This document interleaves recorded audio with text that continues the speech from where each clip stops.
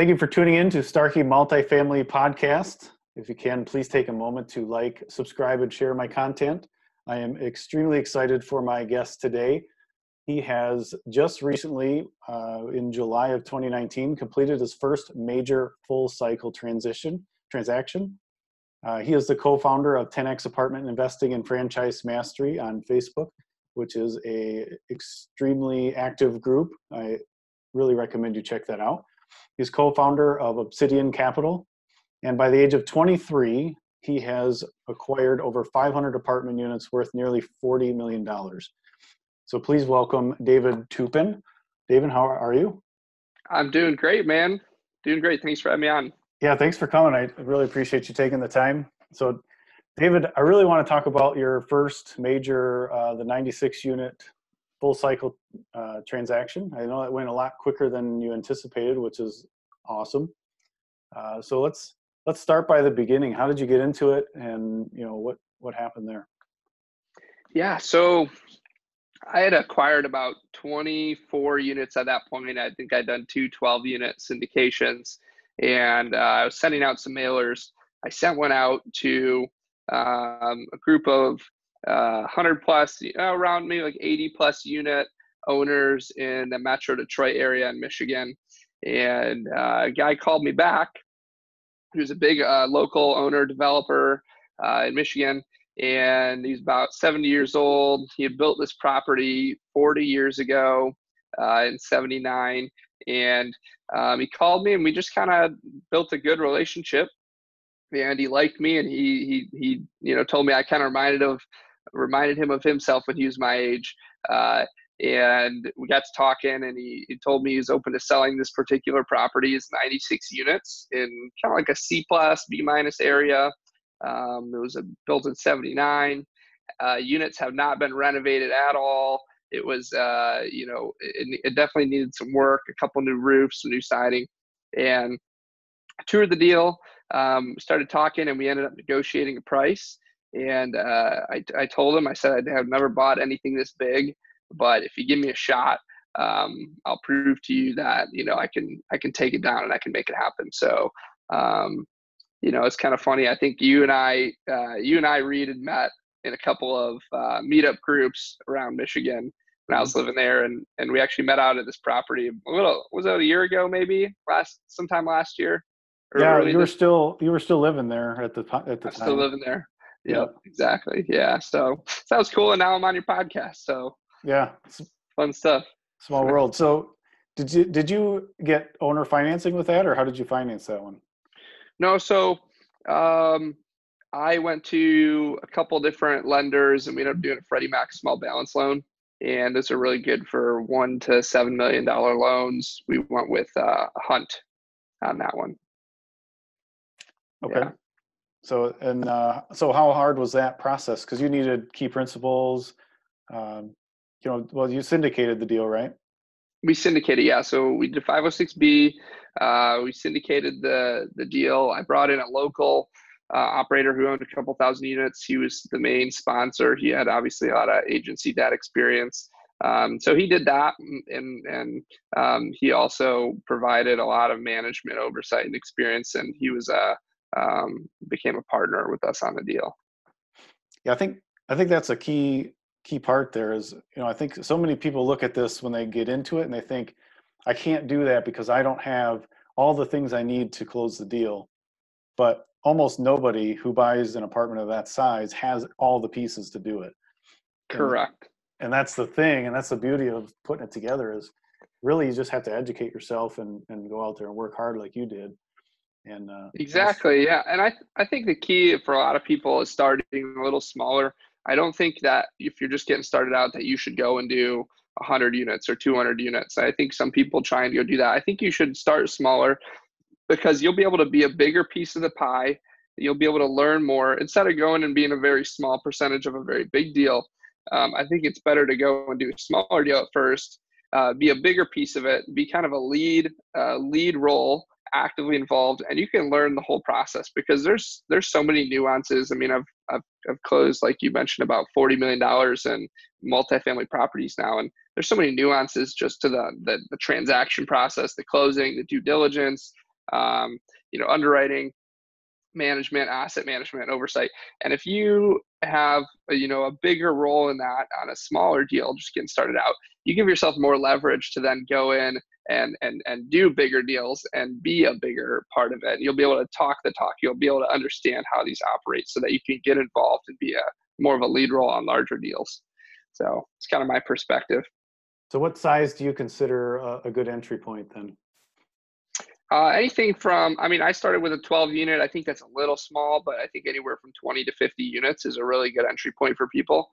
It's something that you can, really wrap your head around. It's not too complex. It's not so much money that, let's say if something, God forbid, were to go wrong, that it's going to kill you. But, a lot of people don't realize the magnitude of these properties. You're buying 6, 7, 8, 9, 10, $15 million properties. And if stuff goes wrong and you're the sponsor, you're the one that it falls back onto to, put money in the deal or whatever. And I've seen scenarios where people have had to shell out a lot of dough to keep deals alive because maybe they didn't buy them right or something goes wrong. And so I think it's good to start out on a smaller scale. You really get that learning experience and get yourself up to speed so that you're more prepared to go and do bigger deals. Yeah. So backing up to the syndication and putting this deal, the 96 unit together. So do you mind sharing what your total raise was? Yeah, we raised 1.7 million. So how did you feel going into that before you did it, and how did the process go accordingly? Was it as easy as you thought? Was it harder? It was much, much, much harder than I thought it was going to be. It was definitely not easy. And to date, that equity raise is probably the hardest thing I've had to do in this industry in general. So I had raised about 300 grand with my business partner when we bought the first 24 units. And that was not very difficult. It came together fairly easy, but it wasn't simple because we didn't have a lot of family money. We didn't have all the, a ton of relationships at first. So raising 1.7 million was definitely difficult, and we made a lot of mistakes that I took with me and was able to correct and then use on future deals, which was great. I could share some of those mistakes. For example, when we first did it, and by the way, this is in 2016, or no, this is like mid 2017, before syndication was hyped up as this big thing and before a lot of people knew about it. And so we didn't really know all the best practices and processes and ways to do it. So for example, when we first pitched the deal to some investors, we just put a Dropbox link together with a bunch of photos, our underwriting model, some basic due diligence docs and maybe a very brief summary, but we didn't package it very well. And just the simple fact that we didn't package it very well turned off a lot of investors. So what we learned from that halfway through, when we're not getting any traction, we put together a really, a nicer looking PDF. We call it an OM, offering memorandum, and we shared that with potential investors to show them, it's just a much cleaner way to present the deal. It's a nice presentation that shows the potential returns, the details of the deal, and everything. So something like that really held us up in the beginning. Not having a track record made it difficult too. I think not having, I think it made it easier that I'd done a couple smaller deals for sure. I had some experience, but not having done larger deals like that and being, my age definitely made it a little bit more of a roadblock. But I think the only way I did it was I powered through it. There really wasn't any secret to it. Just talked to more and more and more people, and eventually, was able to convince enough people to invest. That's awesome. So do you have any other, you said you had a few, do you have any other tips on that process? Yeah, it makes it a lot harder to raise money when you're chasing it. When you have investors coming to you, nowadays it's a lot different. I've, raised probably close to $10 million in capital at this point. So when you're in that position and you're chasing capital, people can sense it. And, if you're at all salesy about it, people get turned off. So you definitely want to be in a position where we don't have to take anyone's capital. It's more of I don't want to say a privilege, but we're giving people the opportunity to invest with us, right? And if you're out there and you're really gunning for it and trying to chase down capital and convince people to invest, most people get turned off by that. They definitely don't want to be pressured into it. And nowadays our approach is much more passive. It's, we present an opportunity. If somebody wants to invest or not, they can come in. I don't follow up.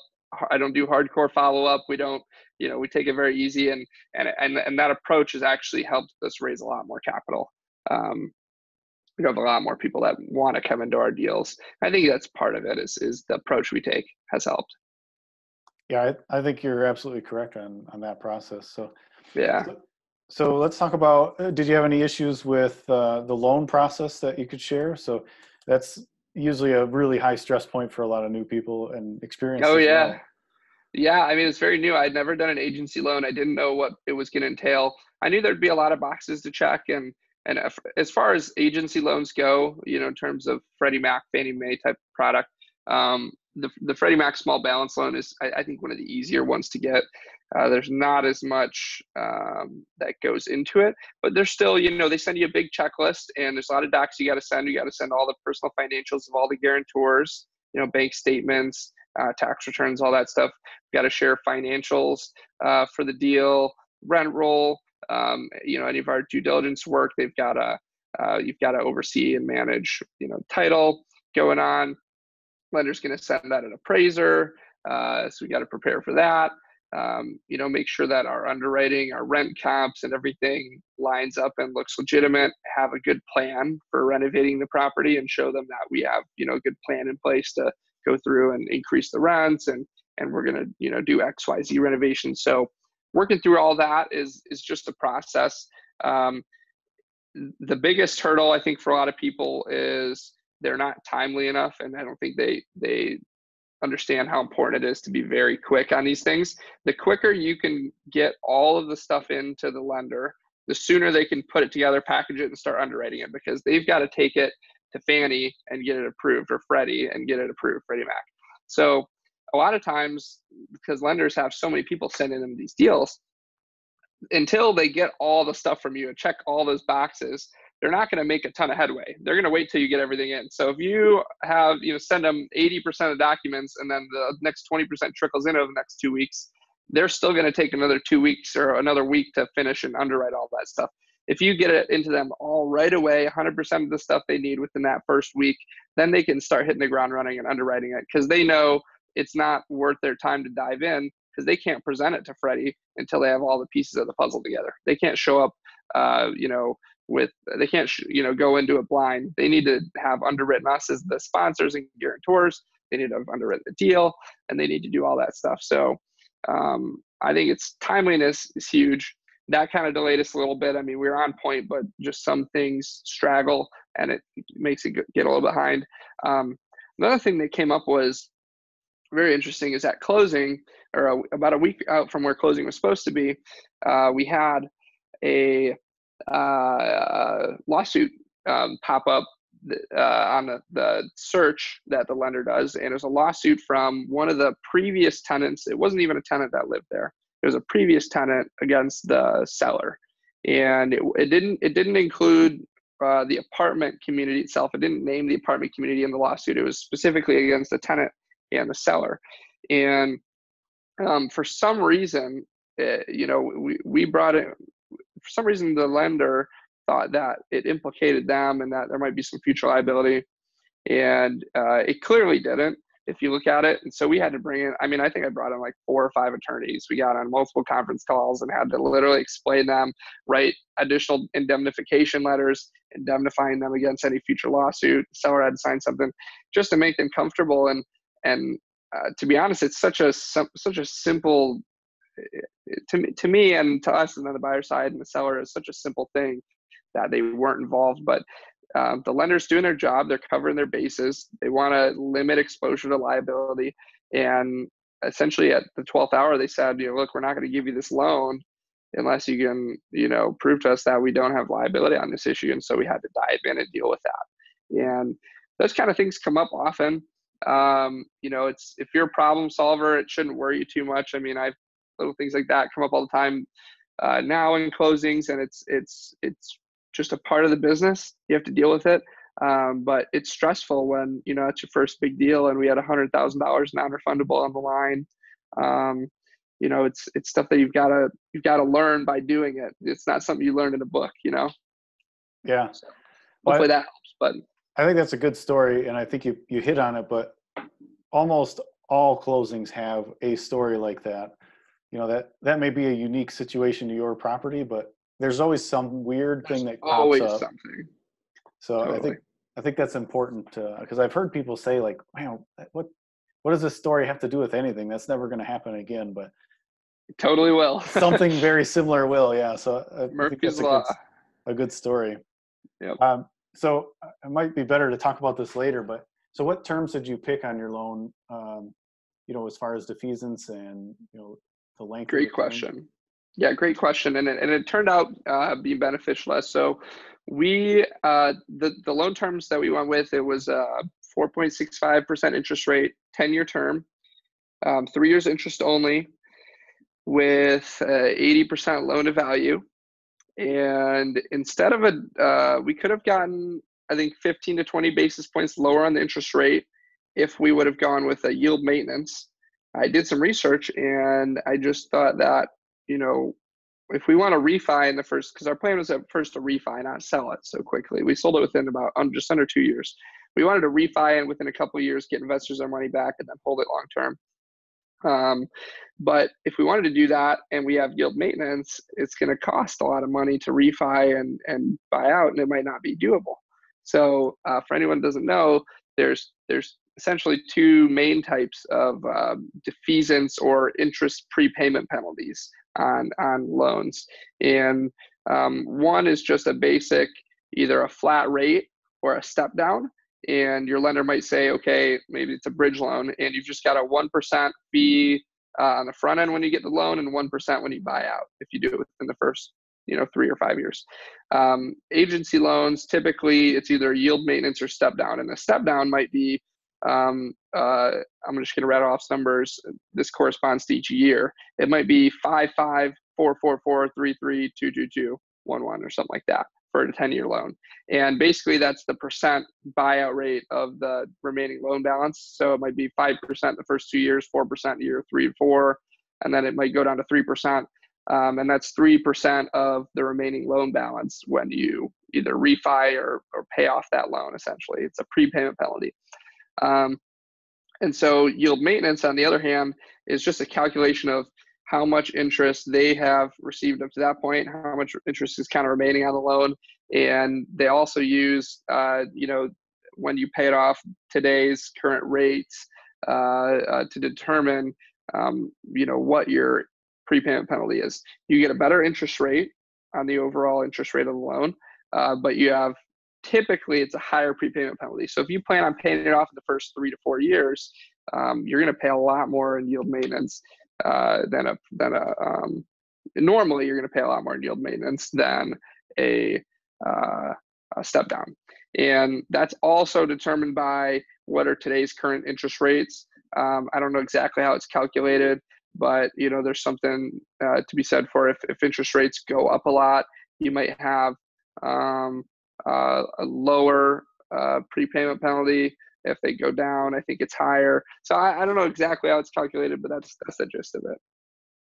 So we went with a step down, I guess, all in all. We went with the step down, and it ended up we were still within the first 2 years, but we had to pay a 5% prepayment penalty. And it was 5% of, it's like $160,000. If we went with the yield maintenance, and we might have had to pay $300,000. So it was a good call on our part. Yeah, that's such a stressful decision to make, I think, moving into it. Maybe not for you anymore, but no, it still is. I mean, because you never know what's going to happen. You never know what if plans are going to change, or it is. You're just trying to predict the future, and you just can't. It is, yeah. And I guess for me, and it's my advice for anybody, if you have the option to step down and it's 10 to 20 basis points higher, unless you absolutely know you're going to be holding this for a long time, um, I would prefer to go the step down, and that's what we've been doing.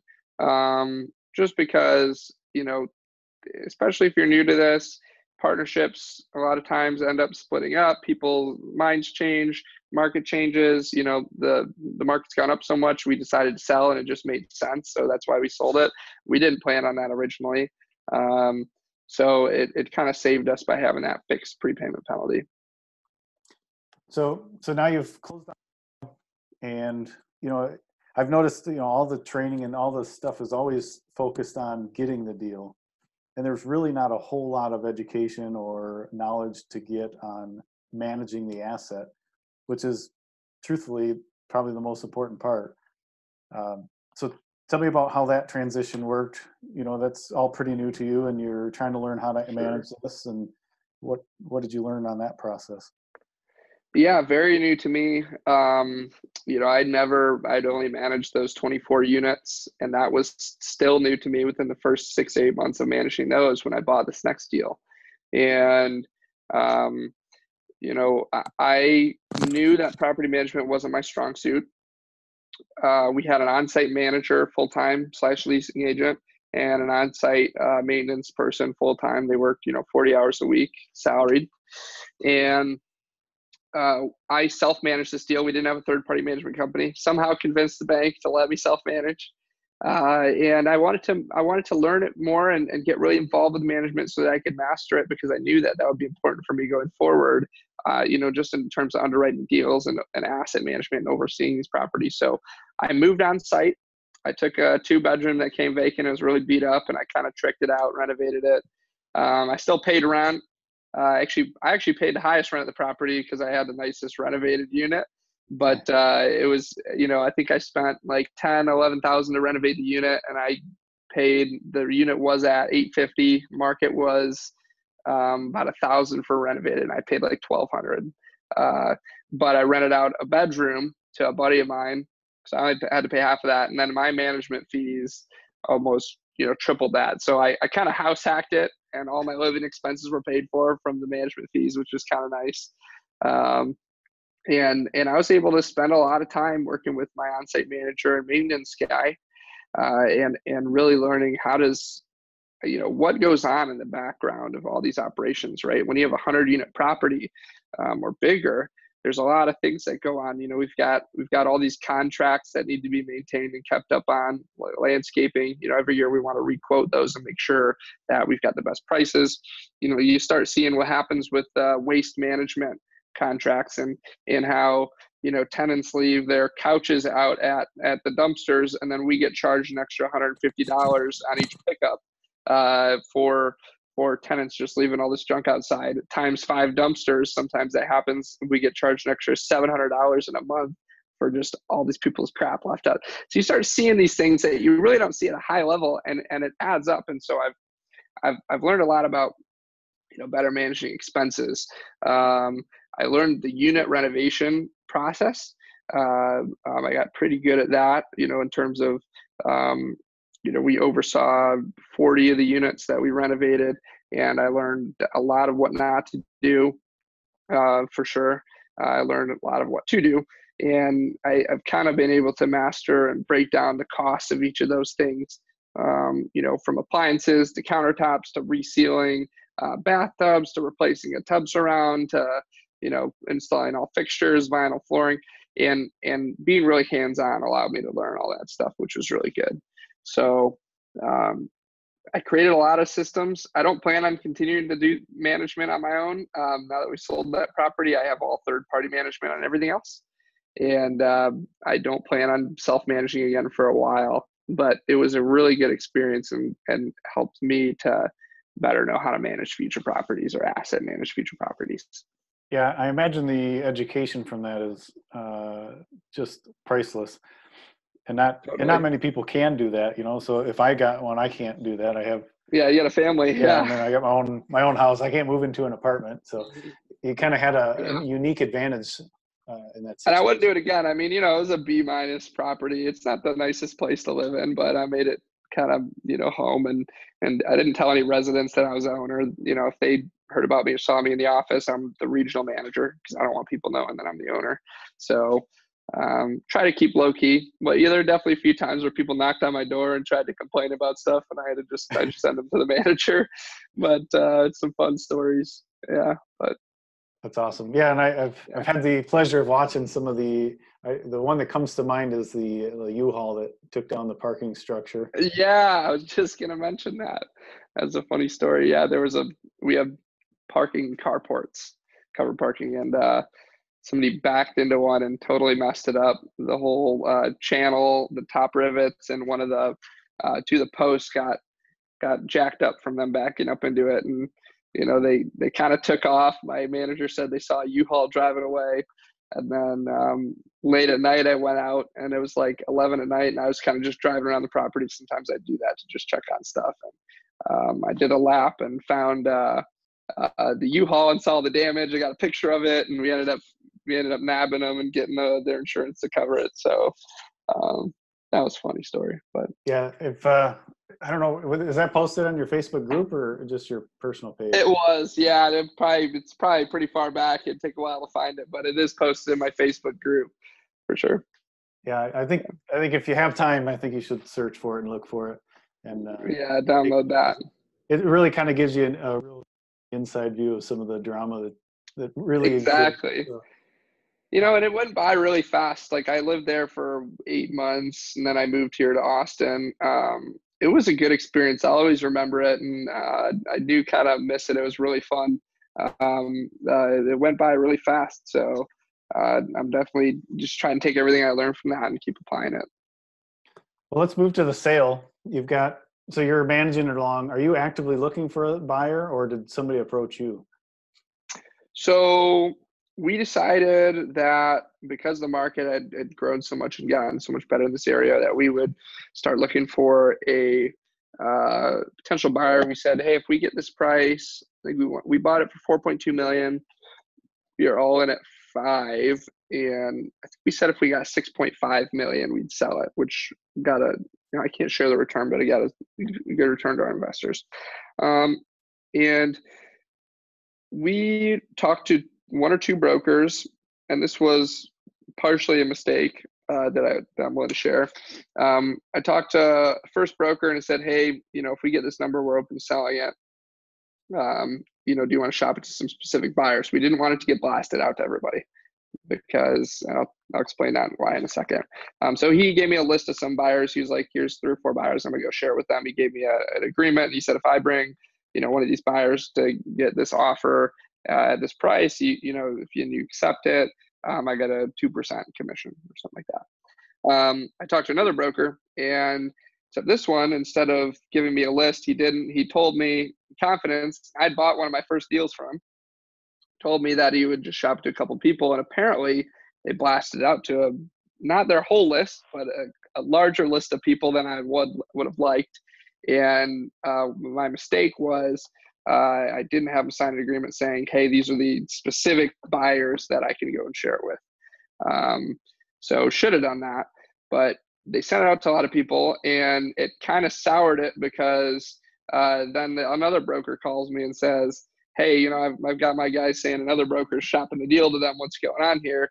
And it can kind of ruin it if you don't keep a good tight lid and control it, because just like anything in sales, your best shot at selling something is putting it out to market, going and collecting a bunch of bids and kind of bidding them against each other, at least in apartments right now. And then, doing a best and final and getting the best buyer with the highest price in there.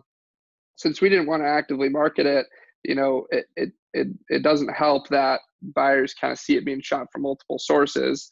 It doesn't keep that good line of communication with the broker to their specific buyer. Because when a broker's going to a buyer and they can say, hey, I've got a completely off market deal. This guy says he'll sell at this price. It's a good deal. There's some meat on the bone, which there was. That sounds great. But then once they start seeing it from a couple other people, they're like, hey, is this deal really off market? What's going on here? So that was a mistake, but we ended up having a third broker take a look at it. And he told me, he's a really good broker in Michigan. And he told me, he's like, I've got your buyer. So he sent me a list of a couple buyers to give a shot at two. The first one he went to, he ended up getting 6.7 million.